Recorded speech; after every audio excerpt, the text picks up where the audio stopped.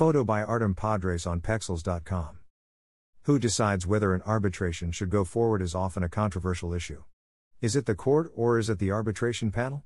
In a recent case, a Michigan federal court determined that it was the arbitrators that had to decide whether a limitations provision in a reinsurance contract precluded arbitration.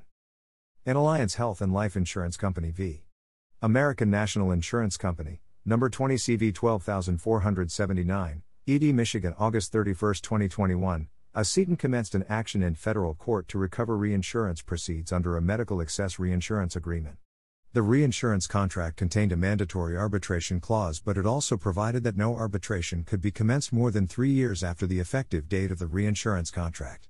In this case, the arbitration was commenced after 3 years, and the cedent claimed that because of it the arbitration provision no longer applied.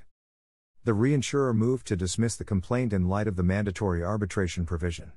In granting the reinsurer's motion to dismiss, the court held that because the cedent did not dispute that it consented to arbitration when it signed the reinsurance contract, it was bound by the arbitration provision.